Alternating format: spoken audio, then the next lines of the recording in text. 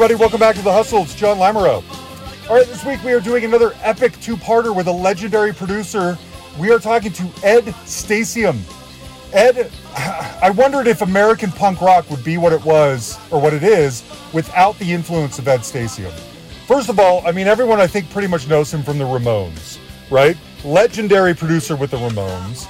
But from there, we go on, we talk about people like Peter Wolf, the Hoodoo Gurus, Julian Cope, Living Colour, of course, Marshall Crenshaw, Jeff Healey.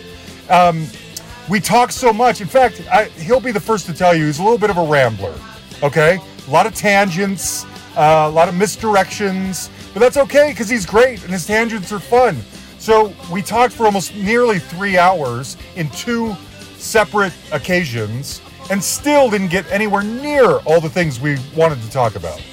And he will be the first to tell you he's very humble about his position in the music industry. He views himself as just like a knob twirler. You know, I just twiddle some knobs, I move them around. That's really it. The bands come in with their vision and their thing. I just help them out. And that's a really beautiful, humble way to do it. But I think we can all agree that music wouldn't be what it is without Ed Stasium. Okay? So anyway, we're going to do part 1 today, part 2 tomorrow. Listen up for that. Hope you enjoy this. He called me from his home in Southern California. Where are you located? I'm in Denver. Denver, Colorado. You know, I lived in Durango for 11 years. Yeah, I think I read that somewhere. Why? Why not? I got fed up with Los Angeles. I was living in Los Angeles at the time, and it was 2003. Rap was king. Yeah. Pop was rock was on the way out, and I had a couple experiences that were like, I'm getting the fuck out of here. Yeah. Generally, it was one incident in particular when I went to see it. An A&R guy at Columbia asked me to go see a band called Zebrahead. I've heard of them. Yeah, I heard of them too. And it's funny, I just remember that somebody I know knows one of the guys in Zebrahead's wife or something. Uh-huh. I forgot about that. I even forgot who it was. Right. But so I went to the Roxy to see them. It's like, of course, it's an 11 o'clock show at night, you know. Uh-huh. And go down there and said, Ed, I should be on the list. You're not on the list, man. You sure? Blah, blah, blah. Sent me down here to see the band. He wants me to work with them or possibly work with them. Uh-huh. And nope, no, not here, man. I said, okay, I'll buy a ticket. Sold out, man. I just said, I'm out of here. That was kind of the straw that broke the camel's back. And I went back to my then wife, Amy, and said, let's get out of here. We basically threw a dart at a map, and she did a search for steam trains. And, I'm kind of a train aficionado. Sort of. Well, okay. Not really, but I like trains. Uh-huh. We took quite a few train journeys to like Flagstaff when we were living in LA, Flagstaff and Portland, a couple times to Flagstaff, actually. Anyway, so she found Durango, and we actually flew out the next weekend and got a realtor and looked at houses. And the last home we saw, it was on a lake. It was 3 stories. It was beautiful. It was affordable, and put an offer on it, and the rest was history. Wow. Kind of what took led off. you to move back then to Southern California? My ex-wife, her family, she's from here, from San Diego. Okay. And her parents were in need of a family member. They're elderly. Her dad has since passed away, actually. Uh-huh. And they needed a family member nearby. So why not? I was there we were there for 11 years. It was, wow. Snow, you know how it is. Yeah, I do. There's tons of it on the ground right now. I have a good friend who's out there in Denver, and I text with her almost every day. And she informs me what's going on in the neighborhood. Yeah. Okay. Yeah, so that's my story. And now I'm in Southern California. We split up like 8 months after we moved here. And maybe if I had known that we were going to split up, it would have been something different. But you know what? It all worked out. It's all fine. I don't regret anything. Okay. So here have you remarried? No. I have not. No girlfriend, no nothing. Okay. I'm not even dating. I don't know anybody down here. I really don't. And there's some clubs, You know, there's the House of Blues. We have the Casbah. There's some other clubs. And I go and see bands and artists that I know. There's also a Belly Up down here. The original Belly Up is down here. Same owner has the joint in Aspen. I'll go to the clubs occasionally if I feel like it. Like there's some artists playing. I wanted to go see the Surfer Jester. Do you know about them? The girl. I've heard that name. From Toronto. They're an all gal band that play like surf music. They're fucking awesome. And they were opening up for the Reverend Horton Heat, who I know quite well. But it was the weekend. I had gone to Palm Springs to possibly think about relocating there. And there's a studio there that I might have a room in. I put a room in. It's a long story anyway. So I was tired, and I got home and went, I'm not even going. Yeah. I just made some spaghetti and stayed home. You must get bombarded by every young garage rock band in the country. And there's a few. It doesn't happen like every day, but I get a lot of requests to listen to material. Can anyone? Okay, so I normally save this question for a little bit later after we've built up some rapport, but I'm just going to ask it now. Can they afford you? I work these days, budgets are not what they were. That's why I asked. In the late 80s, early 90s, mid 90s, their budgets aren't like that at all. I work with a young, aspiring indie bands. I mean, I need to make some dough. Sure. I'm not the kind of person that's going to do that for free. Although I have on occasion, but I'm not a talent scout. I'm just a knob twiddler. I know what I like. And if I like something for instance, I just did a band called the 210s. They're friends of mine from Los Angeles. Ricky Sticks, a gal drummer who's great. And Adam Bones is the guitar player. It's a duo. And, I made them a great deal. We did 6 songs and it was, good. Pays the rent. But that's about it for 1 month, Well, it's interesting because I talk to a lot of producers on here. There are most popular episodes often. And so many of them who have had success like you there's 2 things going on. One, they usually live fairly comfortably off of the royalties of that success from back in the day. And secondly, there's not, as you just said, budgets to have them do the same kind of fulfilling work that they're used to. So they do the kinds of things you do. They work with young up and coming bands, almost sometimes pro bono or whatever. Are you kind of in that same boat? I'm not a pro bono guy, unless I really see something that is extraordinary. Yeah. Okay. Which I haven't really seen. And, I've been working with established artists as well. And recently, I've started to do a lot of Dolby Atmos mixing. I put Atmos here. That's kind of the new thing. Yeah. In the mix room. And Rhino's given me a lot of catalog work. Nice. And it's nice to do that. I mean, last year I did 5 album projects. Okay. I record some stuff here. The Hoodoo Gurus, I mixed their record. It was a record that came out in March. I love them too. I love. They've been on here twice. Love them. Yeah, they're coming in the spring. They sure are. I can't wait. I will go see them. Will definitely. They're playing the Belly Up, and I will go see them. But I mixed that, and we did it. Dave Faulkner is very particular about everything. I've done 3 previous records with them. Yeah, I've mixed 2 and produced 1. And since the early 90s. Yeah. We've been friends. Did you produce Kinky? That's my favorite of the ones you did, probably. What did I do on Kinky? I think I mixed Kinky, yeah. Miss Free Love is on that. You can't take me anywhere. I'll strip down to my underwear if you give me half a chance. Hit me free love out of sight. I'm gonna turn off every light and hold a private dance. It started out one afternoon, hot sake in my living room among some special friends. Soon some others dropped around and we all started getting down, and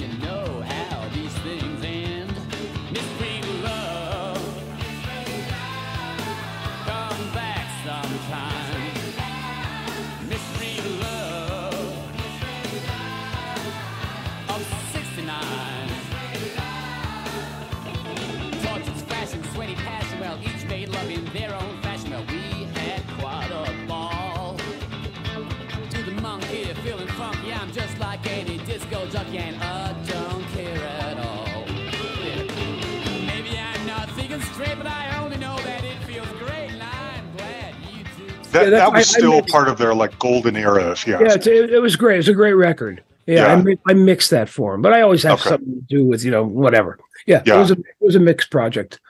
Crank was the record that I produced with them. Yeah, okay, that's right. It was after the earthquake, I think. Okay. Whatever you say, that's like 94. It's like a lot of stuff is pre-earthquake, post-earthquake. It's like pre and post pandemic and stuff. Yeah, sort of. Yeah, it was the Northridge earthquake in Los Angeles. I'm talking about when I was living there. Okay. And, then I mixed a record for them like 10 years ago.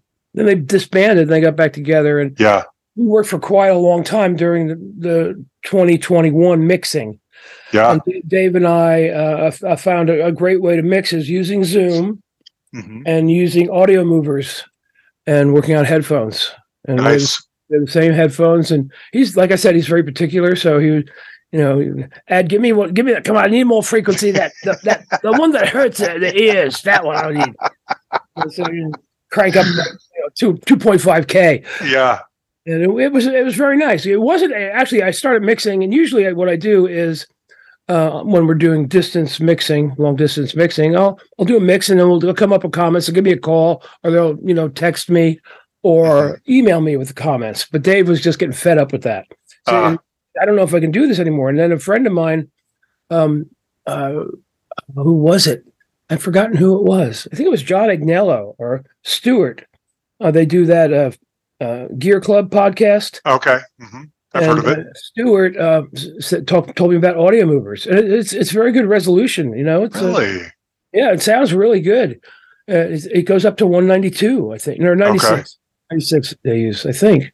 So I started using audio movers, and it worked out great. I sat here with like you and I could share the screen off of my Mac Pro, which I use for Pro Tools, and to do Zoom here. The only thing I have to always remember to mute the my microphone, because you get a little delay, and I use the Sennheiser open back so you can hear it, and it worked out really well. Let me ask you this. As far as mixing goes, like, for instance, I had Shelly Yakis on here a couple of years ago. Famous, as you know. Yes. And sometimes sometimes the artists are in the room while you're mixing, and sometimes you're taking it and you're in some other place and you don't even really ever interact. Are you usually hands-on with your clients, or no? Well, it's always been that when I start mixing, whenever it was, if it was in the 70s even, for instance, the Ramones, into the 80s with Living Colour, I would do a mix, start mixing one day, and then I would, the band get it done. I would listen to it at home or on a cassette. It was cassettes in the car instead of CDs or whatever you're going to use as reference, and then listen at home. I would listen with the Ramones. It was reel to reels as well. I would bring home reel to reel, like 1/4-inch, home decks. I had a half track deck at that time as well. So it was, I make the copies of the mix, bring it home, listen to it, and then come back the next day, and like at noon or 1 o'clock, the band would come in, and that's how it's always worked with me through everything. All the Ramones stuff, the band but with the Ramones, Tommy was with me all the time. Yeah. They would never sit around. Bands have never, who the fuck would want to sit around and listen to somebody mix? You're working on a kick drum sound. Here's a great story. There's a great story about the Rick Ocasek. Okay. So when I was working on Peter Wolf's first solo record called Lights Out after he left the Jay Giles band. I have that on my list. We were working on the Car studio, in the Car studio on Boylston Street. Was it Boylston? I think so. Synchro Sound. They bought a studio. They worked there. It had an MCI console, MCI machine, one AMS with it had a ridiculous delay time, like 40 seconds. It was like Roy Thomas Baker made them buy it because they did some work there on those Cars records. And the band had like a little clubhouse in the basement. It was like a little room with a TV. They go down there and they'd hang out. They'd have coffee. They'd smoke weed. It was a little getaway place for the band. The whole band would come down and hang out. And, Rick would come down quite often. And this was when they were doing Heartbeat City with Mutt Lange. Yeah. And they had been in England. They came back. And we were working. I started in November, and we worked in boy, we worked a long time on that record. It was great. That's when we had budgets and food budgets, and Sure. people would drop in, hang out, DJs, artists. The guys from Aerosmith, Carly Simon would pop in, Bob Dylan would pop in. It was great. It was a lot of fun, and we had a food budget back then. That's the most important thing, Of course it is. According Yeah. to Jim Steinman, it is. Yeah. Oh, Jim. So, they had been working with Mutt. I forgot where they recorded Heartbeat City. I think it was maybe in England, but they went back to England to mix it. Mm-hmm. And Rick popped his head in and says, "Hey, I'm going to England. Mutt's going to start mixing the record. I'm going to go over there and hang with him and see how it goes." And so, okay, don't even think about it. We keep working. Yeah, we were there from like beginning of November till mid-March at the Car Studio. Then we went to Right Track in New York for a couple months. We probably worked 5 months on that record. Wow. It was fun. We had a great time. There was no 10, 12-hour days. It was like a Sure. 6-hour day. It was nice. Mm-hmm. Real, leisurely. Yeah. Artistically very gratifying. Mm-hmm. And so a couple weeks go by, Rick pops into the studio, and I can read people quite well, and he's like sullen and just hanging out a little bit. And, "Hey, Rick, how'd the mixing go?" Says, "Oh, fuck, man. I was there for 2 weeks, and Mutt was still getting a kick drum sound." True story. That's exactly the kind of story you imagine coming from Mutt Lange. Yeah. Yes. He spent like forever doing anything. Yes. Yeah. So that's how I always worked at, Interesting. I would mix by myself and have the band come in the next day, and then they would sit in the room with me, and then they'd have suggestions. Yeah. And, it's turned into now I do a mix and then, put it up on Dropbox, and then they listen to it, and either, most of the time it'll be just suggestions over email. Yeah. But in certain cases, like with Andy Chernoff of the Dictators and Dave Faulkner, we do the Zoom and Audio Movers thing. Okay. It works Okay. really well. And it's almost like having somebody in the room because I'm I bet. It's It's the best we can do sometimes, especially when we're far apart. I do miss the camaraderie for sure. Yeah. When I came back to New York after leaving New Jersey and going to the studio more in Heights for a year, I came back to New York on the urging of many people who I knew there, and Media Sound, where I did a lot of my work. There was always, you always go into each other's rooms and hang out. In the 90s, when I started working at A&M a lot, all your friends would be there working, Tony Berg would be in one room, RIP.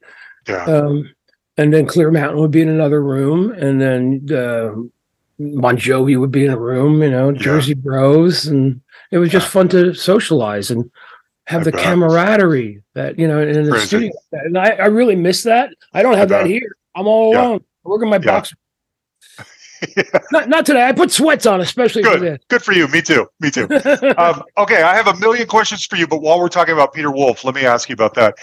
I feel like, when I think of, so let me back up 1 second. When I think of Stasium, I think of the punk rock, garage rock, alternative rock, guitar rock guy. I feel like you're the guy for that. In getting ready to talk to you, you've posted on your website a Spotify list of all these. It's Eddie's big hits and near misses, 73 to 2021. I can't stop listening to this thing. Half of it I know, and half of it are people I've never heard of before. Exactly. And it's all good. Yes. Oh. So I'm going to ask you, you someday should come on my podcast or someone's and just talk about the music you made that no one's ever heard of. It's incredible, isn't it? Yeah. It is. So having said all that, that's a preamble too. I've always been kind of surprised that you were the guy or one of the guys on that Peter Wolf album, because that album was beginning to sound so 80s. It's starting to sound like drum machines and synthesizers, exactly. Yeah. Which I hadn't thought of being your specialty.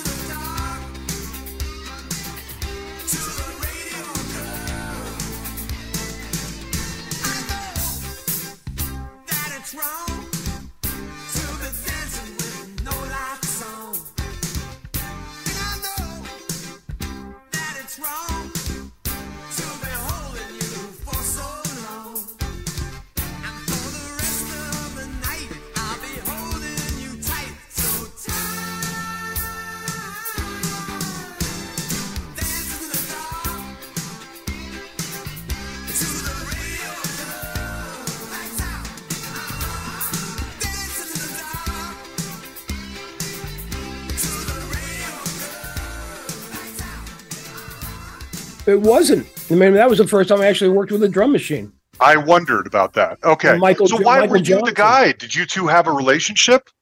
Well, I got that gig through Dave Jordan, the engineer producer. Okay.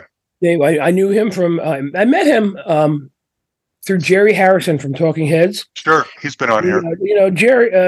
Dave did the. He was an engineer at El Dorado Studios in Hollywood, right down the street from the Capitol building. It was that studio was there forever. They even had tie lines to the chambers at Capitol at one time, but they didn't have them when I was working there.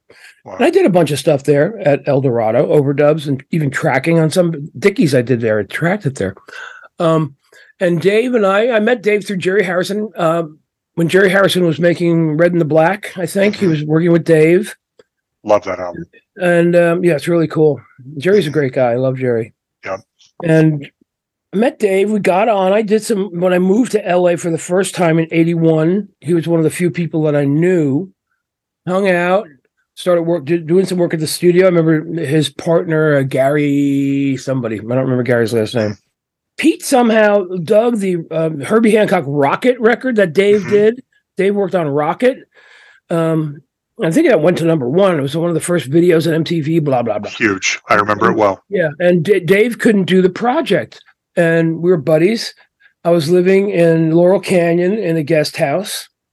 And Dave called me and says, "Hey, Peter, I can't do this Peter Wolf record. How we want to meet with him?" So I'm there. Fuck yeah. I always loved Jay Giles. And what a time to break up a band. You just have 2 monster records, Centerfold and Freeze Frame. Yeah. Both of them, I think, top 10 for sure. Maybe number 1 even. And he had a big fight with Seth, the keyboard player. And well, apparently Seth didn't like the songs Peter brought. And so Peter's like, fine, I'll go solo. Yeah, that's what he did. I guess so. Oh. I didn't know that story. They had some tiff going on. Anyway, so he recommended me. Pete called me. And I said, yeah, can you fly out tomorrow? Meet with me? I flew out to Boston. We had got on. We went to a restaurant, had dinner, hung out a little bit. He played me the tunes in his apartment. And I'm there, I can do this. And he said, okay, you're hired. And I came back to LA the next day, packed my bags, and took my then girlfriend with me. I asked Pete if she could come along. Yeah. And we were at the Lenox Hotel from like November until March. No way. The old Lenox. Now, did he say to you, like at that dinner, just so you know, I'm going with drum machines a lot on this one? No, but I think there were drum machines on the demos. And that was Michael Johnson. The producer, Michael Johnson, was like a early hip hop guy. That makes sense. The Johnson crew. And that was all. I mean, we did. There were some drum. Pete wanted to put stuff on. I got Yogi Horton because I knew him from the Heads somehow, and I got him to play drums. I think on maybe 3 or 4 tracks. Okay. Pete needed a recommendation. I knew of Yogi, and he was kind of a cool dude. Nice. I don't think he's with us anymore. I think it was his name was Yogi Horton. If I don't. Okay. I think, and he overdubbed on several songs. I know he played on. Oh God, I don't even remember what he played on. I'd have to look at the record. Okay, interesting. Yeah. And then So. And then it was a success. It was Lights Out was kind of a big hit. Yeah. Actually, there's another funny story about that. Pete had played some of the stuff for John Landau, Springsteen's guy. I had a feeling this is where you were going. Yeah. And the original title of Lights Out was Dancing in the Dark. Because, dancing in the dark to the radio of love.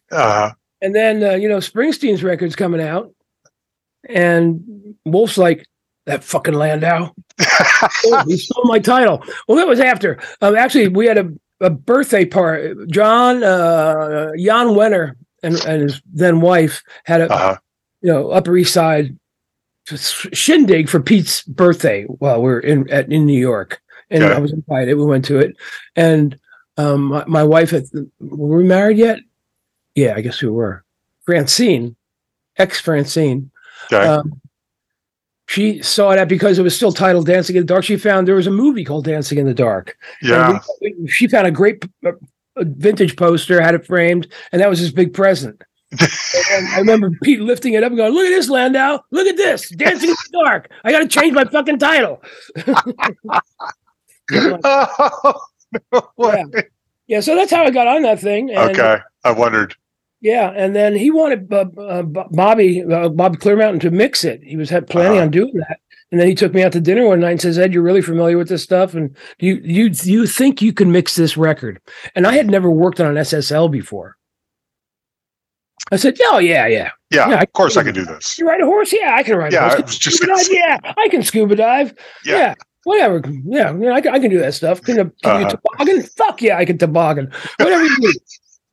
So, I said, "Sure." And he says, "Okay, we're going to go to New York. We have to find a studio to mix it in." So Francine was my production coordinator at the time, and she found Right Track it was kind of just up and coming studio. And this was March of '84. Wow. And we got an apartment in Manhattan, and I stayed in New York. She moved back. She flew back to L.A., packed up my little guest house with a friend of mine, and moved all the shit to New York. Crazy. Because while I was there, I was running into all my old friends. Oh, I bet. And they're all like, "What are you doing in L.A.? You got to come back. Come back to New York." Sure. And those are my New York years. Yes, that's great. Getting ready to talk to you again, going over this Spotify playlist that has almost 200 songs on it. I had no idea that prior to the Ramones, you were more of like an R&B go-to guy. And I want to ask specifically about Skull Snaps. Oh, man. Because It's a New Day is one of the most sampled songs in history.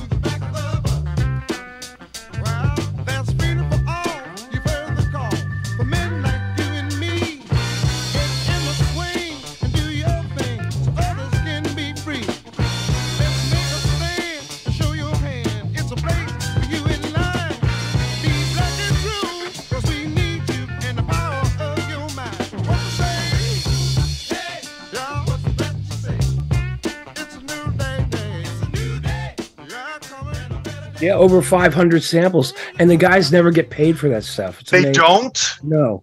How come? Billy Squire gets paid every time he gets sampled. I don't know. I don't know the legalities of it. All that I do know, because I've been in the producer of that, George Kerr. Well, he was the producer. I was with the band. I really worked on that. That was the first record I ever did. Really? I had no experience. Just recording my friends before that. That was the first record that I did that was actually released. That I engineered and worked on. And I didn't know what in God's name I was doing. I just putting a micro. I knew about recording. Mind you. So here's 16 track. I didn't know about anything. I think. And Skull Snaps. Yeah, that thing's been sampled so many times. When I did the Long Rider record at Dre's, because Dre used it on some song. Mm-hmm. I forgot which one it was, but we chatted about it, and I said, I recorded the drums for that loop and he's there, get out. In 1973, whenever that was, 72. Yeah. And it's the most sampled. And I'll tell you a little tidbit about the Skull Snaps. That's really interesting. I loved working on that record. Those guys are so cool. No click tracks, just like probably made the record in like a week, not mixed it, but recorded it. They came in night sessions. I think they had day jobs. Come in like 6, 7 o'clock, work till like 5 a.m. And it was a real learning experience. And, being me, I would suggest stuff as well. Like the breakdown in New Day, I was the guy who, hey, let's take the drums out here. And they're, yeah, that's cool. Yeah. I think I even played some percussion on that, if I recall. Oh my gosh. Cowbell or shaker in the breakdown. I'm sure I did, actually. Anyway, so fast forward to, 1986 or so. I met Vernon. Again, Dave Jordan had to do with that because I got on that Mick Jagger Primitive Cool record. Yes, I have questions about that too. Yeah, well, everybody and their dog was on that album. Yeah, I have some incredible rehearsal tapes with Jeff Beck that. Oh my gosh! They were putting together Mick was putting together a band that never happened with Jeff in the band, G.E. Smith, Doug Wimbish, and Simon Phillips. Oh. I have a badass live rendition of a Freeway Jam that's out of this world. And they were at Right Track, so he just wanted to record it. So just set up mics and just went to 2-track. Yeah. Pretty cool. Anyway, so I worked on a Jagger record. Vernon played a little on that thing. Actually, Jeff Beck and Mick went down to CB's. Somebody hipped them to Living Color. They went down to CB's and saw them, and then they came up as we were mixing Primitive Cool in Studio A. Jagger and Ron St. Germain engineered. Ronnie actually may have even brought it up to Jagger to go down to CBGB's, possibly. I don't know. Vernon would know that. I haven't talked to Ronnie in a couple of years. So they were in Studio B doing the demos. They did Which Way to America and Glamour Boys in Studio B with Jagger producing and Ronnie engineering. So I met the guys. I was hanging out. I remember I first got into some samples at that time, and they borrowed. I had some great Simon Phillips drum samples, on a half-inch tape. Sure. And you put that into the AMS and have to go a little bit at a time and sample it with the real drum. And I tucked the sample behind the actual drum. Anyway, so we hung out a little bit. That's it. Blah blah blah blah blah. They did the demos. Okay, don't see him for a while. And I'm doing a lot of work at Right Track at the time. All that mid '80s to '90s stuff. I did a lot of work at Right Track, Face to Face.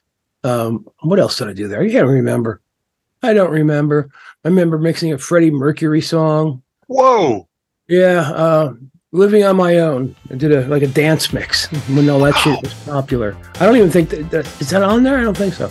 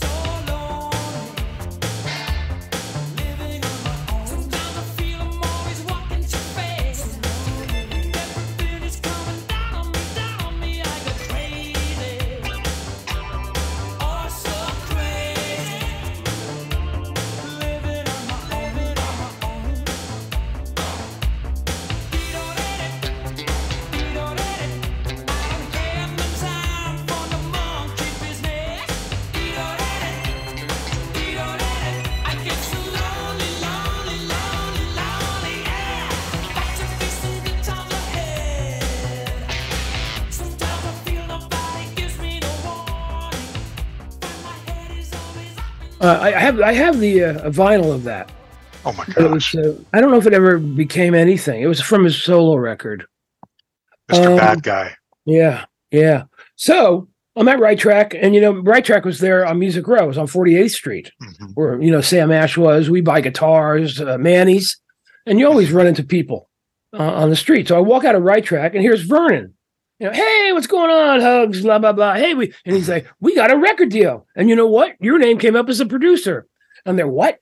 Really? Okay, because I And they were talking like Phil Ramone, Tom Werman. I just remember those two. I don't know about Phil being the right guy. Tom was just here. Tom would be great. Yeah. He has a bed and breakfast now, doesn't he? Or something? He does, yeah. He just sold it, though. Now he's completely retired.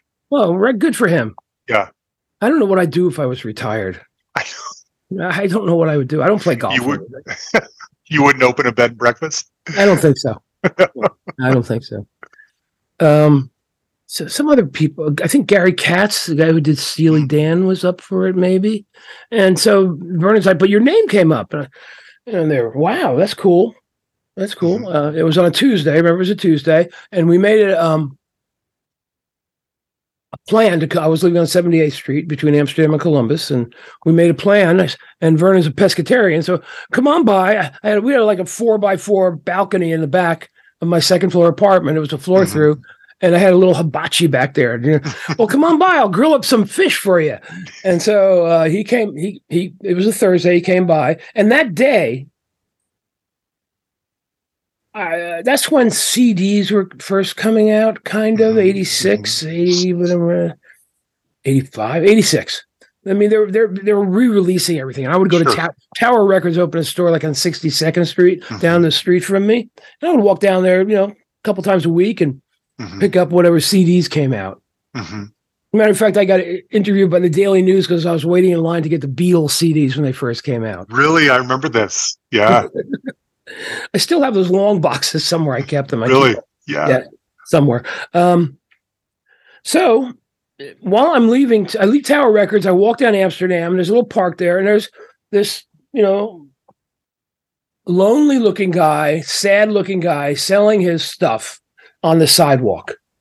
Clothes, transistor radio or something, and a bunch of records. Old, fairly old black dude. He's probably younger than I am right now, honestly. But he was, kind of just sitting there selling his stuff, asking, I'm looking through the records. How much you want for the records? $1 or whatever. Look through them, and here's the fucking Skull Snaps record that I never had. I never had the album, right?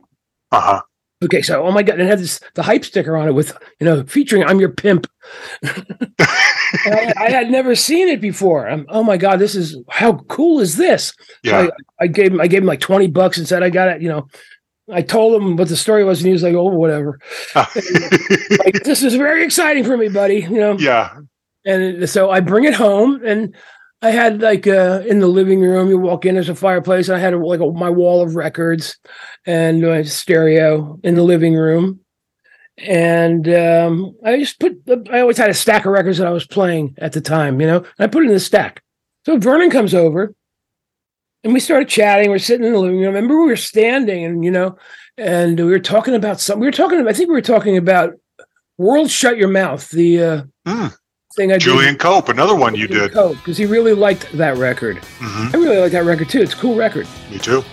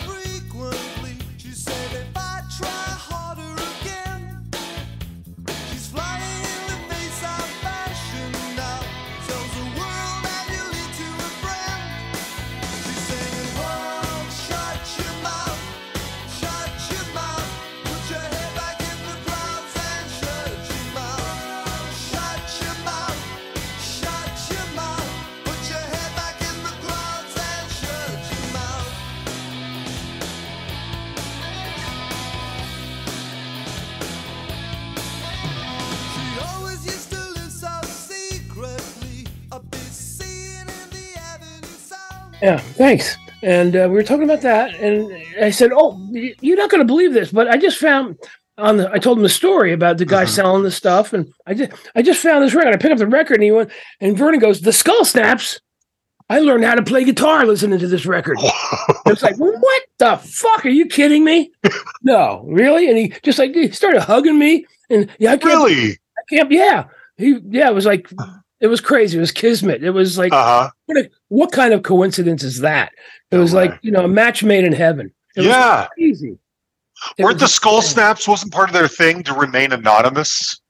I don't know. No. Oh, that's what I read.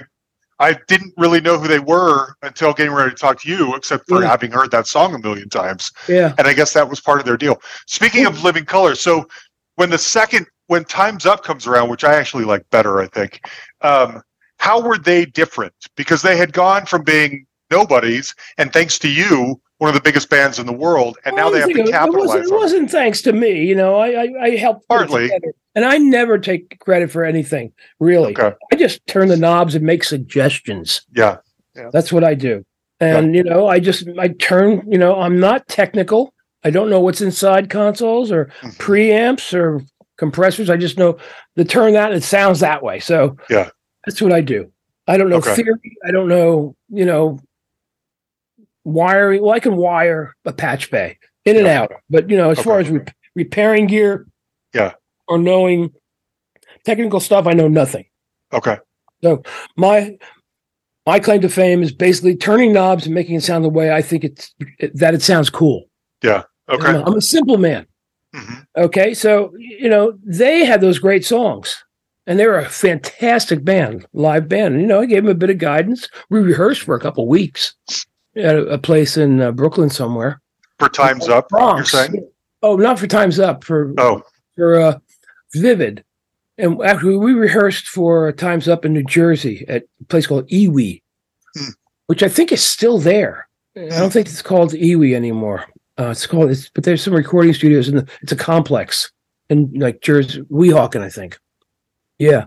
Wow. But they had tons of success, and they had a bunch of songs that some of the songs we, were even written during the time of Vivid, and we were just all happy as Were they different as people? Were they different? No, not at all. They're still not different as people. Yeah. I just talked to Vernon last week.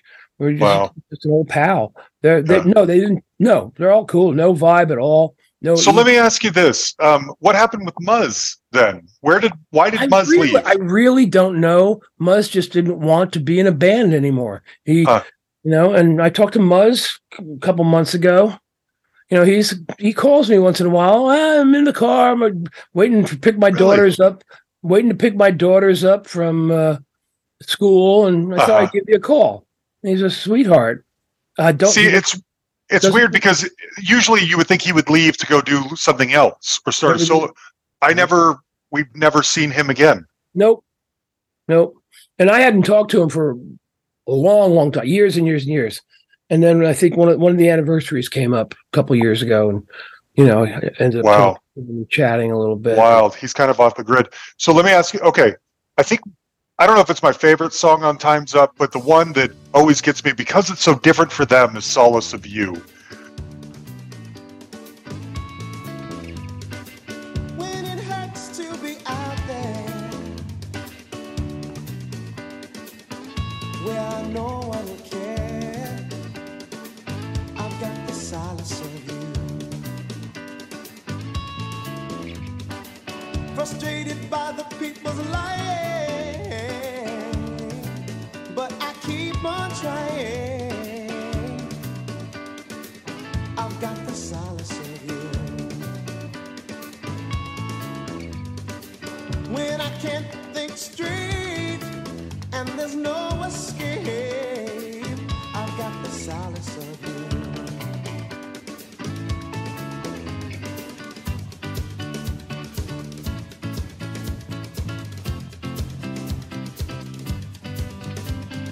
Gotta go inside, back where it started, back to the beginning, 'cause that's where my heart is.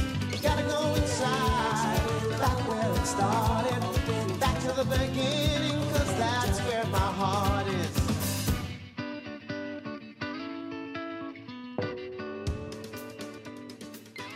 Do you remember anything about the creation of that song? We wanted to get a Caribbean kind of feel. Yeah, because it's so minimal. Yes. Yeah. And as a matter of fact, that song just came up recently. A friend of mine's a DJ up in LA on a Malibu station, she had never heard the second record, and she was doing something, and I said, well, you should listen to Time's Up and check out Solace of You, because it's very emotional. When Corey did that vocal, he did it in one take, and when he came into the control room, he was in tears. Really? He just put everything, his soul into that performance. It was amazing. It was great. We all started crying. It was great. One take. Great. One take. It was fantastic. So why weren't you around for Stain, the third album? I think Ronnie kind of helped out in the beginning, with the demos with Mick, and they were friends. And Vernon called me and says, we owe Ronnie. We should really get him on to do this project. Okay. And that's how it went. I believe. Okay. Yeah. Let me ask you about Marshall Crenshaw. I'm a huge Marshall fan. He's been on here a couple of times too. And I had this thought right before we hopped on, where I was thinking, it's always been interesting to me that Marshall would have Ed Stasium produce one of his albums, because prior to that, he's this kind of power pop guy with like 2 and 3 minutes long songs. And then Life's Too Short. Is it Life's Too Short or Life's Too Good? No, Life's Too Short. Life's Too Short comes on, and the songs are bigger and fuller and rockier. And then I remember, well, he did have Steve Lillywhite produce one of his albums. That's so right. he's a bigger risk taker than I think we realize. You know what I mean? What was it like working with Marshall? He's got long hair at that point. Did he have long hair? On the cover, he had long hair. Well, for him. I just gave my friend a copy of that record yesterday. I love that album. Yes, thank you. Yes. Don't Disappear Now is my favorite. I love that song. Yes. Really great. There's a certain appeal to danger and pain. When she whispered those words, I said, what's your name? Right then I knew in my heart that we shouldn't start, but there you go. But you mess up my mind, she looks so fine, I just had to know. So we got into her car and drove to her place. We didn't stop making love for 30 long days, until the telephone rang, my very soul she did command, and all it took was a smile, the wink of her eyes. That's when I met Kenny Aronoff as well. What a great! That was my first encounter with Kenny, and we recorded that at A&M Studios. We got on. Marshall's a great guy. I actually met him right around his first record. I was up at Warner Brothers, and Karen, she was and she passed away. She signed him. I can't remember her last name. Okay. But she was there, and she said, "Oh, I want you to meet Marshall Crenshaw. You got to come meet Marshall." And I always dug his stuff. Yes. I think the connection was my attorney at the time was somebody else in his firm was representing Marshall, and somehow they got talking, and I think he said, well, you should get Ed Stasium to work on that. And we met, and hell, we got on. I'm easy guy. I'm easy guy to get along. I can tell. So is he. So were there conversations going in like, Ed, I'm not doing the 3-minute power pop songs this time? No, not at all. We just go in and work. Really? I mean, I don't think there's any pre-thinking involved with any of the records I've ever done. Wow. I mean, we rehearsed. Yeah. But we never went into an album with a concept. Maybe with Time's Up, we went in with a kind of a concept. Okay. It turned out to be what we were all calling the Black Sergeant Pepper. We wanted it to, how it interweaves on the CD. Yes. There's no space at all. No, Tacking Partners and Ology and all these interstitials. They wanted to do all these cool little things, which I love doing all that stuff. Yeah. It's really cool. And Muzzy's little solo thing, and the Africa. Yes. with James Earl Jones. We Yeah, the Black History lesson Black or History. something like that. History lesson, it was called. History lesson. Yeah. Yeah. Yeah, man. Okay. Interesting. But with Marshall, we just went in. He had the songs. We rehearsed the songs, and let's record. Let's go. Let's do it. That's gung ho. That's my attitude. That's it. There's no prerequisite for anything. It's always flying on. Flying by the seat of your pants. Always. Okay. I have one more kind of one-off before I get to some of the bigger ones. The Jeff Healey Band's "Hell to Pay." Hell to Pay. Hell to Pay. I love that album. Oh, thanks. I of course, Jeff is long gone. Yeah. I tried to get some of the other band members, the other two guys, on here, but I guess they hate each other. Oh, Tom Stevens is a piece of work. No offense, Tom. Really? Yeah. Yeah. Okay. Yeah. Shoot. Yeah. There's maybe that's why. There's a bunch of bad blood there. I could see why, but I'm not privy to what really happened. Yeah. I don't really know. But okay. He was in a management position and apparently, did a little finagling. Shoot. Over the years. And so instead, Jeff's widow and manager, Roger, I believe is his name. I know Roger. Yes. We chat occasionally. Yeah. Okay. They both came on, and so we did a kind of a tribute to Jeff episode, even though Jeff's not here. So what brought you, why were you, I love Hell to Pay. Why were you the guy for that album? I don't know. Oh. I don't know why I'm the guy for any album. I know why I was the guy for the Ramones records, but anything else, there's always what was that? I don't even know. I don't know how that came up. I think maybe somebody at the record company, I guess the A&R guy, Mitchell Cohen.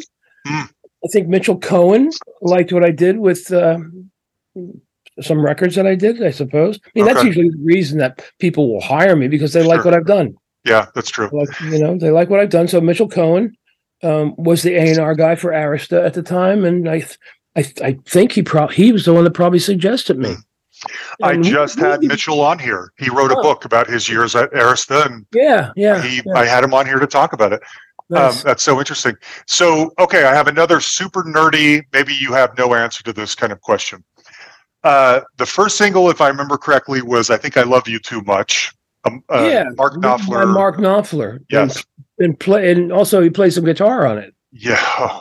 That's one of my favorite songs ever. And during the solo that happens, you can hear Jeff audibly yell, "Yeah!" in the background at one point. And if I locked you up,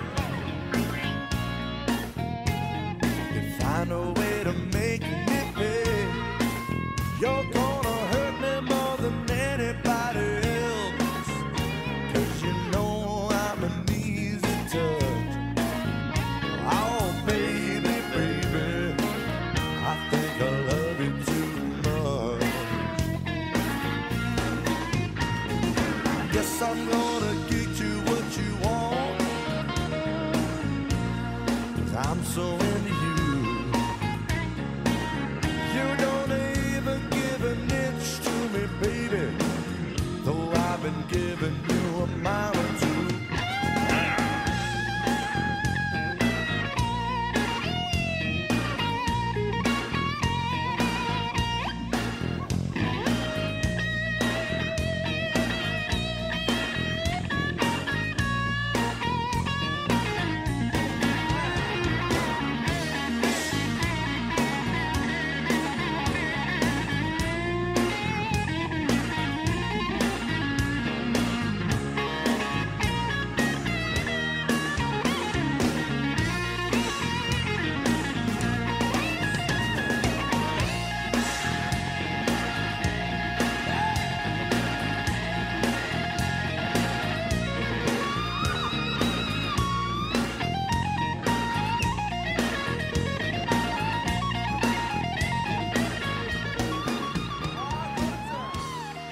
And it's almost like he's so in the moment that he just lets it go.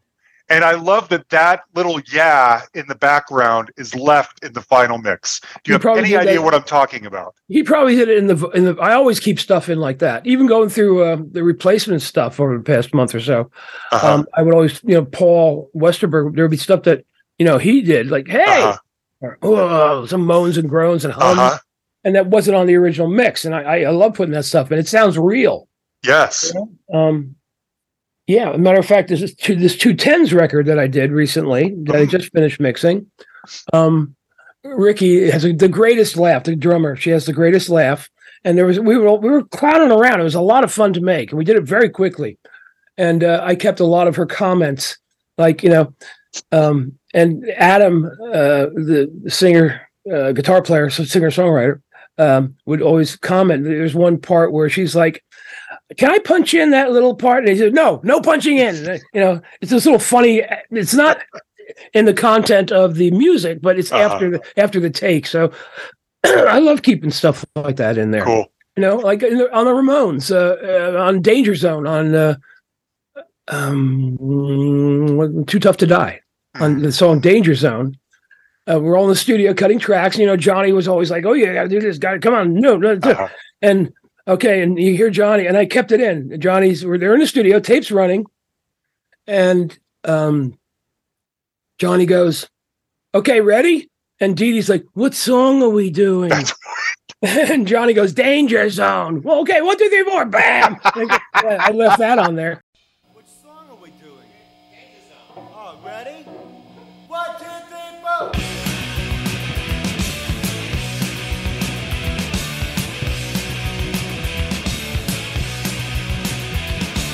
New York City is a real cool town. Society really brings me down. A playground is a pharmacy. Kids find trouble so easily. All the guns are cassette made. The Soviets really make me mad. On the boulevard with bullets, I let's see the car for a tall ride. All alone in the danger zone. All alone in the danger zone. All alone in the danger zone. All alone in the danger zone. They say you're just an awkward kid. You flip, darling. You love wine like they love cash. Feel your rage red like a rash.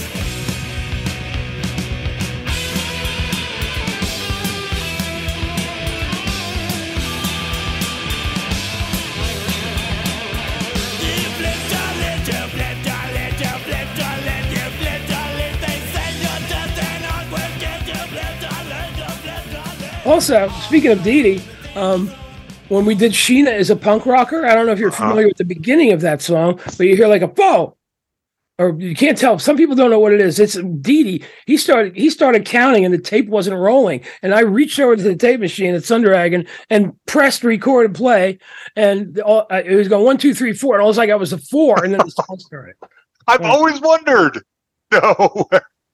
No way. Yeah, man. Okay, so let's talk about the Ramones then. My understanding, when you come in and produce the Road to Ruin album, the intention at that point is for you and Tommy to make them more commercially viable. This is true. Okay. Yeah. So you kind of, I don't know what, there's just something a little more muscly, maybe a little sleeker, a little more, slightly more polished, but not too polished about that album. Well, there's a couple songs that are totally like the Ramones are doing this, like "Don't Come Close." It's almost a country western song. You know it's gentlemen on. You got everything at home. Kisses out of desperation bring you more aggravation, and you don't come close. You don't come close. You don't come close. You bring out your souvenirs, soak 'em wet with your tears. You lose your imagination out of more aggravation, and you don't come close. You don't come close. You don't come close. You turn red with rage, but at your age, only thing that you regret, you need more time to forget, and you don't come close. You don't come close. You don't come close. You know it's gentlemen on. You got everything. You know, and Tommy urged. On the urging of Tommy, we tried to make it more commercial. I mean, that was his, and Tommy was there. Tommy was there for every one of those Ramones records with me. You know, I never, even when Tony Bon Jovi produced those, Leave Home and Rocket to Russia, he was never there. It was Tommy and I that made those records. Really? Yeah, true story.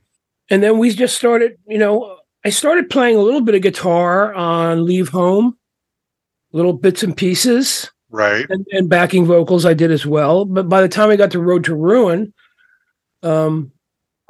we were like, okay, Ed, can you play a solo here? Can you play something here? Can you play acoustic guitar here? Stuff that Johnny could probably do, but he didn't want to. Johnny just would like do the backing tracks, and then he would ask Tommy and I, could use something here. What can we do here? Let's beef it up somehow. Let's add some other guitars. Let's add percussion. Let's add some backing vocals. And, on songs like Needles and Pins, Questioningly, and Don't Come Close, I played all the guitars and bass on those records. Really? It's a true story. I mean, there's a little bit of Johnny in there, but not on Don't Come Close. I don't think he's on Don't Come Close or Needles and Pins either. Maybe he's on there's a little bit of Johnny's guitar on Needles and Pins. But we just did tons of overdubs. And it was fun. It was my college, really. It was, my schooling. That was my graduation. That was my thesis, doing Road to Ruin. I can see that. We spent quite a considerable amount of time on it, worked at night, and, Tommy and I were there. Tommy was there every minute with me. And then we would do something. We would do guitar parts, and then Johnny would come in the next day and go, oh, that's great. That's cool. Or he would nix it. Go, I don't like that. Yeah. Here's something that I've always been curious about. I know that the impression now, especially in the last 20 years or so or whatever, is that the Ramones deserved better. And they did. But I don't see them as being a band that ever would have made a lot of sense on mainstream pop radio. Right.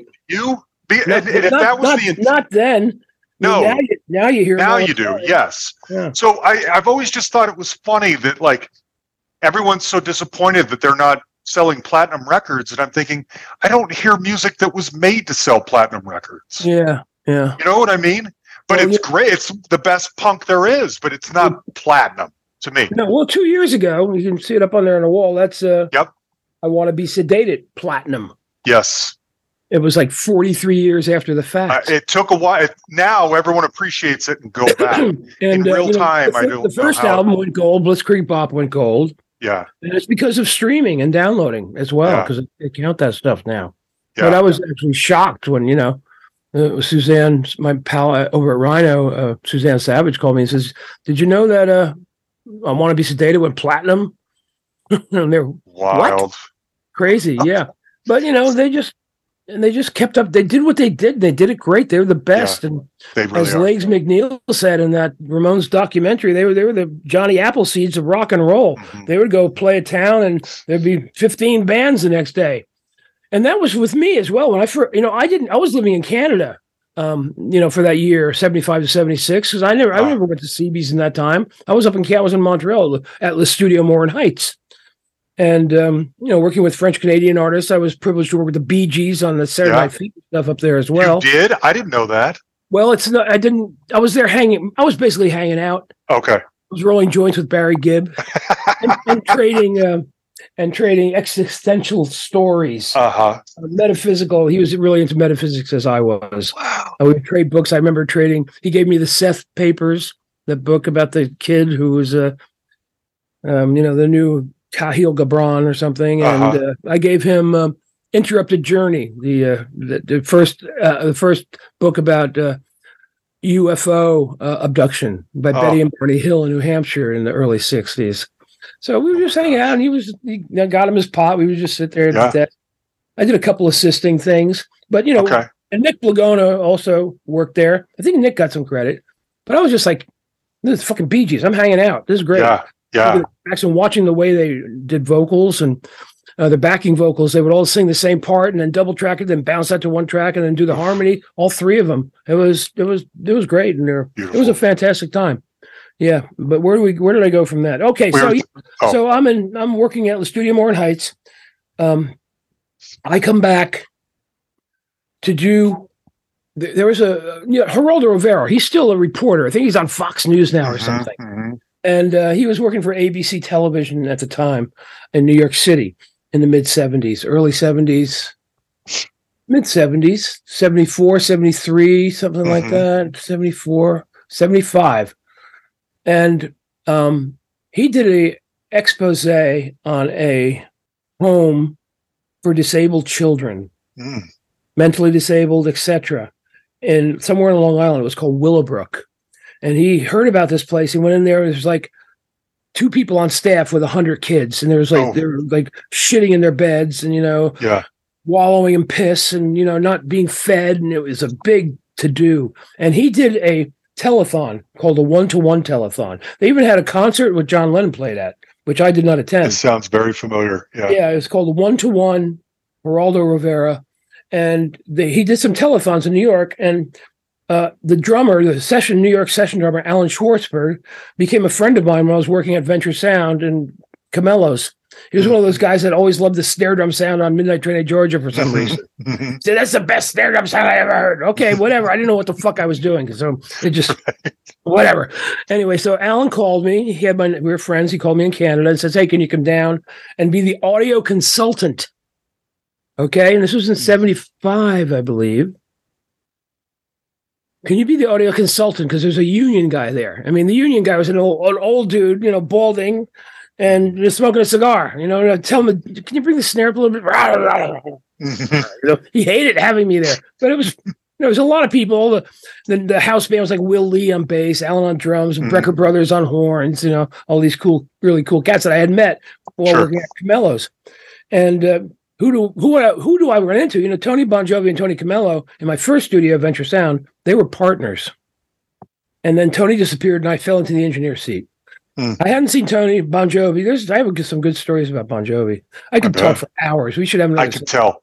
We should do this again. Yes. Yeah, we could do it again. Okay. So who do I bump into that I hadn't seen since like 1973? This is 75. Tony Bon Jovi. I came down from Canada. Eddie, what are you doing?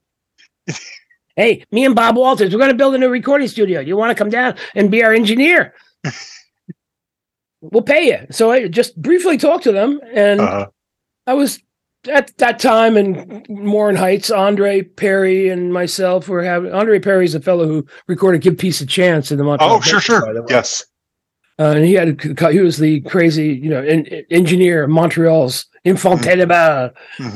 He was a major influence up there, and he had this studio Warren Heights place. And I loved working up there. They had a Trident A series. They had the first Trident A series in North America, which I loved. I loved anything that was coming out of Trident at the time. And it was like August. I think it was August or so. And my girlfriend was pregnant with my daughter, my daughter lives with me.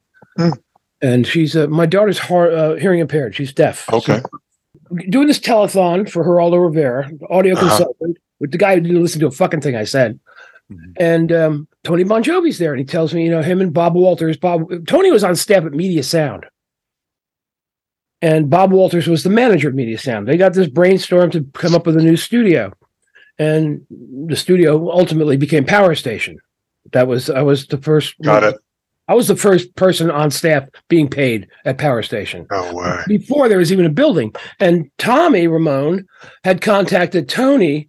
They didn't want to work with Craig Leon, who did the first record. They didn't want to work with him again. And Tommy told me that, we didn't know any producers. And I had worked, Tony Bon Jovi also worked at Record Plant. Tommy Ramone also worked at Record Plant briefly as an assistant. And so they got Tommy Ramone got a hold of Tony and asked him to co-produce the record with him, the second record, Leave Home. And Tony, as soon as I got back, September of 76, I started doing a few projects for Tony.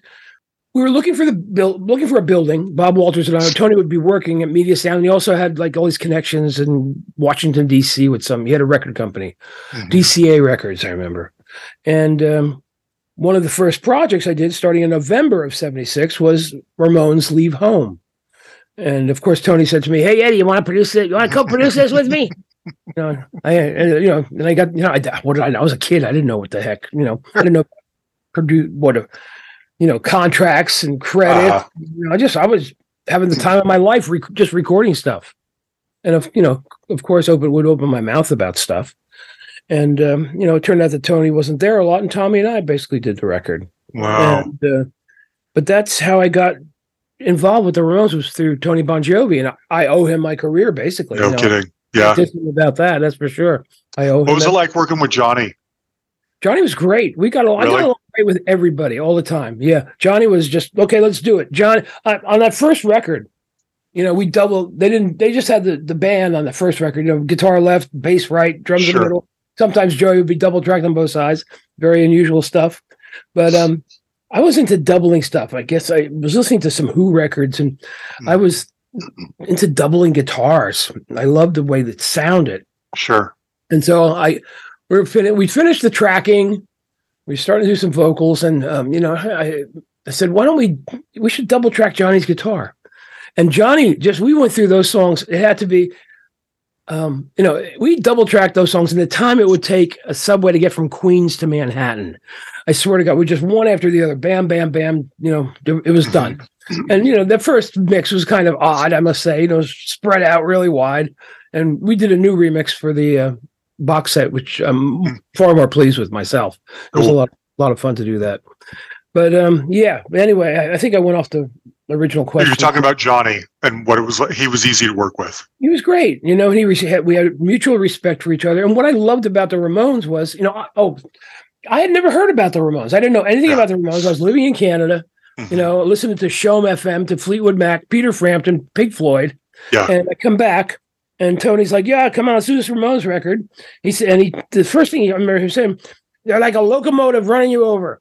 And I go, okay. And Bobby Clearmountain started the session because I was doing something. I don't remember what it was. I may have been doing another session up in Canada, I think, for that Tony got onto me with the Tony Sylvester. It was a band from it was like a salsa band, rock salsa band called Kalyan. Cool. K-A-L-Y-A-N. I don't even know if that's on my resume anywhere. I don't know, but it was a cool thing. I think they're from Trinidad. They're from Trinidad, I think. Ooh. Yeah, and I was getting paid a lot. I was getting paid $100 a day to do that. Wow. Yes.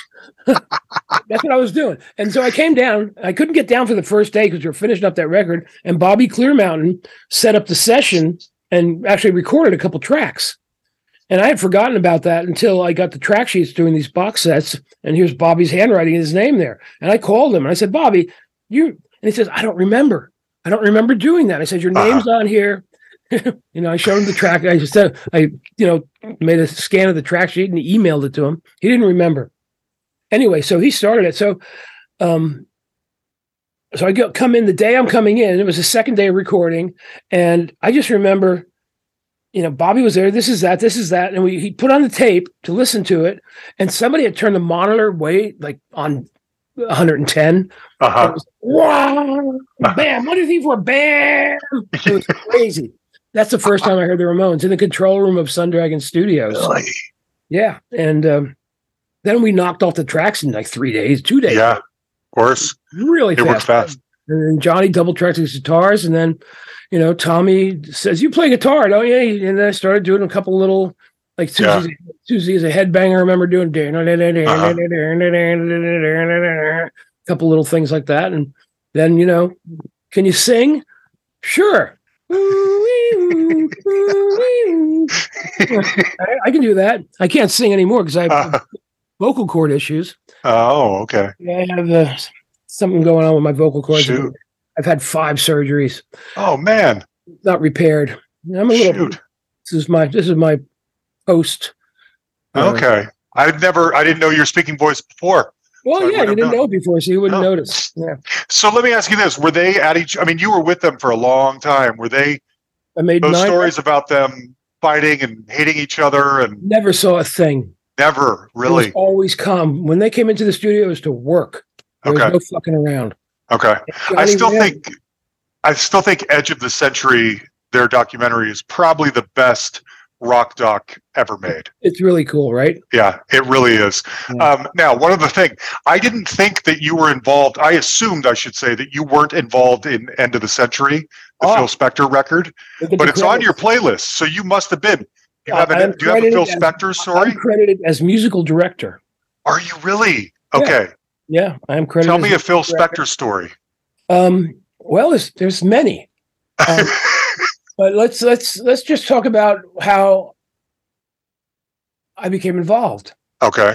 Okay, so Seymour Stein, Sire Records, Seymour Stein. I was living in East Millstone, New Jersey, with my then girlfriend Sarah's mom, who's since passed away tragically, and Susan. Love that woman. I wish she was still around.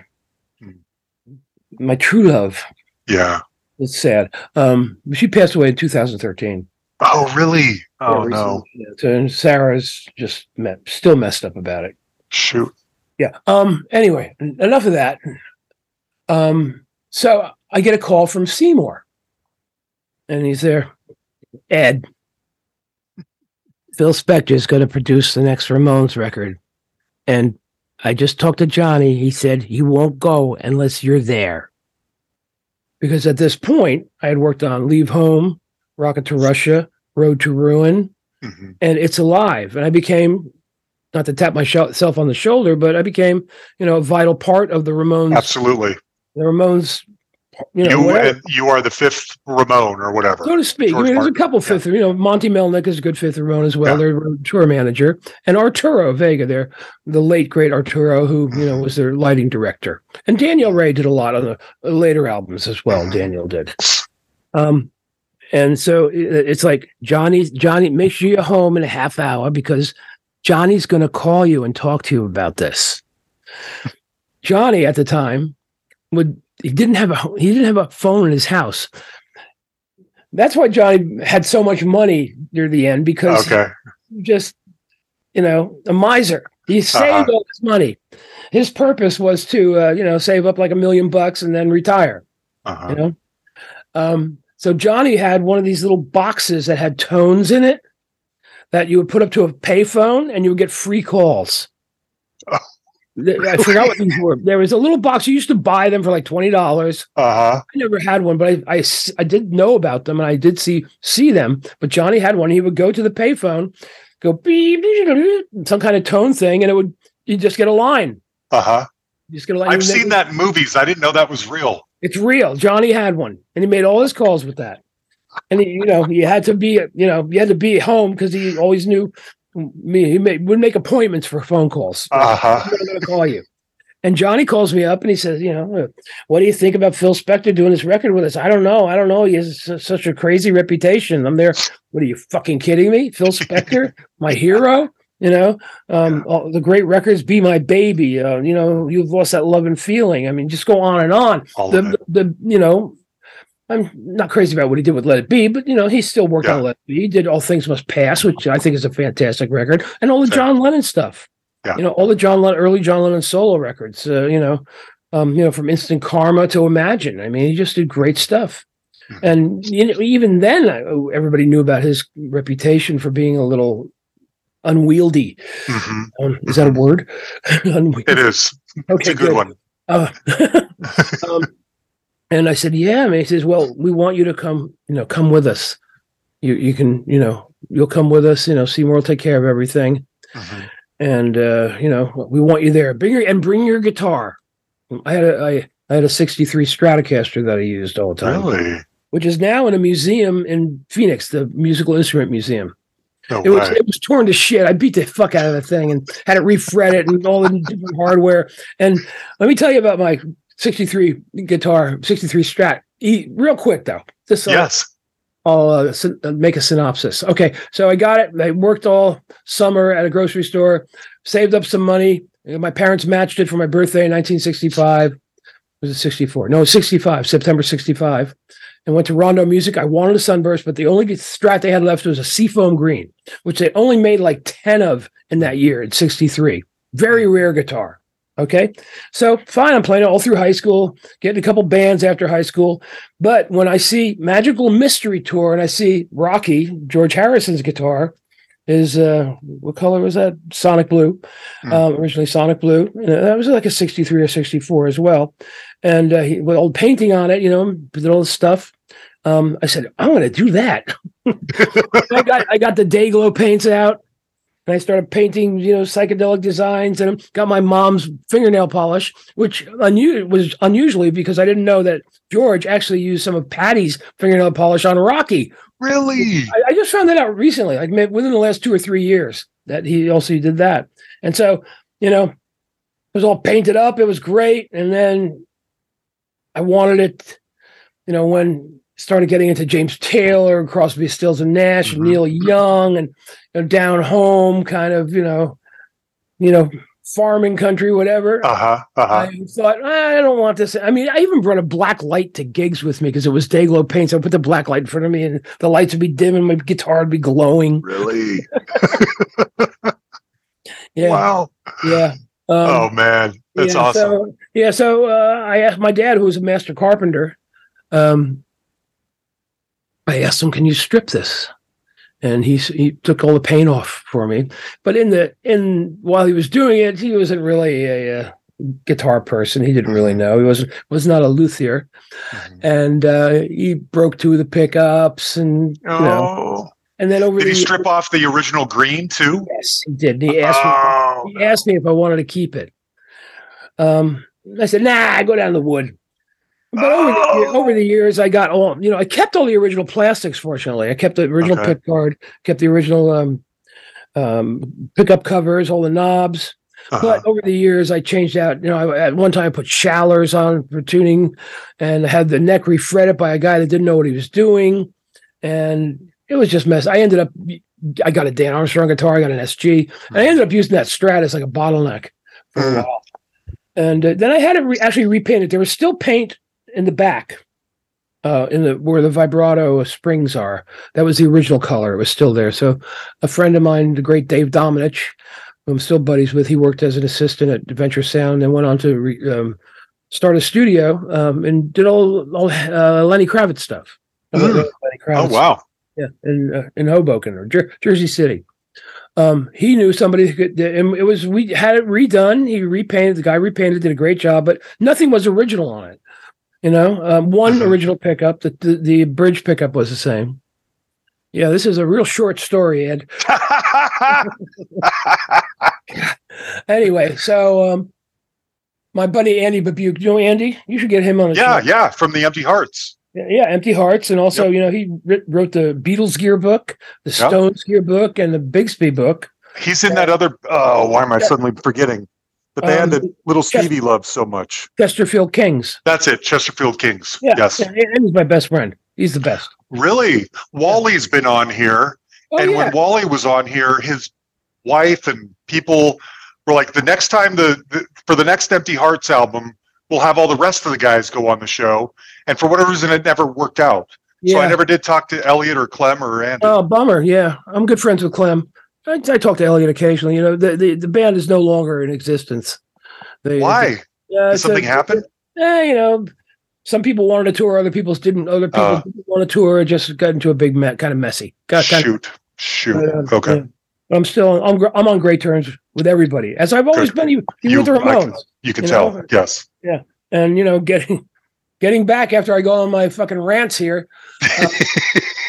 So, Johnny asked me to, bring your guitar, come to LA, went to LA. They're all staying at the Tropicana, the infamous Tropicana on Santa Monica Boulevard with the black pool. And I stayed there like one night and my room got broken into. So I called Seymour, says, Seymour, I'm not staying here. Put me in a good hotel. And because the hotel is really funky, really cheap too. That's why. Really? And it was like the rock and roll. You should check it out. Okay. Google the Tropicana Hotel, Hollywood. I will. Everybody stayed there, from Patti Smith to the Clash to everybody. Sure. At one time or another. Even and Danny says, sitting here in 100B watching Get Smart on TV. That's about him at the Tropicana. Oh, really? They always stayed at the Tropicana. Yeah. 100B was Joey's room. Wow, rock history happening there. The big conference with Phil when Johnny threatened to leave the project. That's another story. Oh my gosh. Anyway, so, it's like, okay, sure, I'll go. Yeah. Phil fucking Spector, what, are you kidding me? Yeah. I loved the records he made. I remember hearing those records for the first time. I remember hearing "You've Lost That Loving Feeling" in high school. My girlfriend's parents had a really great stereo. We didn't have a great stereo at that time. It was FM. They had FM radio and everything. Oof. And that's where I first heard "You've Lost That Loving Feeling." What a tremendous record! The sound of it, was just, Yeah. So okay, I'll go. And so off we went. I got out of the Tropicana. They stayed. I went to, where did I go? It's a famous hotel. I'll think of it in a second. The Riot House? No, I have stayed at the Riot House, though. Yeah. I can't think of the name of the damn hotel. Okay. Well, I really liked it there. Everybody went through there. That's when I met Chateau Marmont, or no, it wasn't. No, it's like off the beaten path. Oh man! But while I was there, I mean, like Eddie Money was staying there. Village People were staying there. I met Paul Schaefer. Really? Because Paul Schaefer was out there subbing for the keyboard player in Springsteen's band because Roy Bittan. Yeah, Roy was getting married, and they brought Paul into play in Springsteen's band at the Whiskey A Go-Go for the wedding or something, for Roy's wedding. And that's where I first met Shelley Yakus and Jimmy Iovine. They were staying there. Sunset Marquee. Okay, yes. Sunset Marquee. They were working on Damn the Torpedoes at the same time. Oh. Yeah. Oh. I saw them every day hanging out by the pool. They had breakfast by the pool. Yeah. Yeah. It was, so I went. And we started rehearsing, and I started rehearsing with the band. I put my guitar on and played. I actually played on all the tracking sessions. Really? We were all in the same room, Joey was in an ISO booth, but the drums were in the middle of the room. Dee was here, and Johnny and I were, 10 feet apart from each other. He used his Marshalls, and I used his Mike Matthews Freedom amp. Oh. Yeah. Man. Yeah. Okay. So, Phil really took a liking to me. I liked Phil. He was, quirky and a little eccentric. Yeah. As you probably saw in the Ramones doc, he would be frustrated and be stamping his feet and swearing and yelling at poor Larry Levine. Poor Larry. He passed away. Yeah. But it was something else, working at Gold Star, where all the great records have been done. And, Phil, the first night I met Phil, he was working with the Paley Brothers at Gold Heard Star. Of them. Yeah. And Phil would never call me direct, but his assistant, Donna, would always give me a call and say, Phil's going to call you in 10 minutes. Phil wants to meet you tonight. He said, be at Gold Star at 9:00. This was like, we were still rehearsing. I think we rehearsed like 4 days. I have a calendar somewhere. I showed it to somebody somewhere. And by the way, there is a remix that I did with Rick Rubin of End of the Century, but it's being held up for unknown reasons. I don't know. Really? I'm not a business guy. I have no idea. There's some kind of legal thing going on. Oh. 2 years ago we started. I started it 3 years ago, actually. Goodness. Might have been 4 years. Just sitting in a vault somewhere. It's sitting in my hard drive. It's all mastered and everything. Oh. All the extras, the whole box set is there. It's not right. Not right at all. So anyway, Donna calls me up. Phil wants you to be at Gold Star at 9:00 tonight. He's working with the Paley Brothers. Go down there. And so I go down there. This is kind of bizarre. So they're working on a part for one of the songs. I don't remember what song it was. I don't think the stuff was ever released. And the Paley Brothers are in the room, who I had known because they were on Sire, and I met the guys previous, Andy and Jonathan. And I'm in touch with Jonathan to this day. Andy I see once in a while.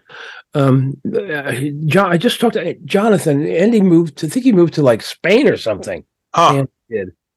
Or Connecticut. I don't know. Spain or Connecticut. Spain or Connecticut. One of those places. Really talented guys.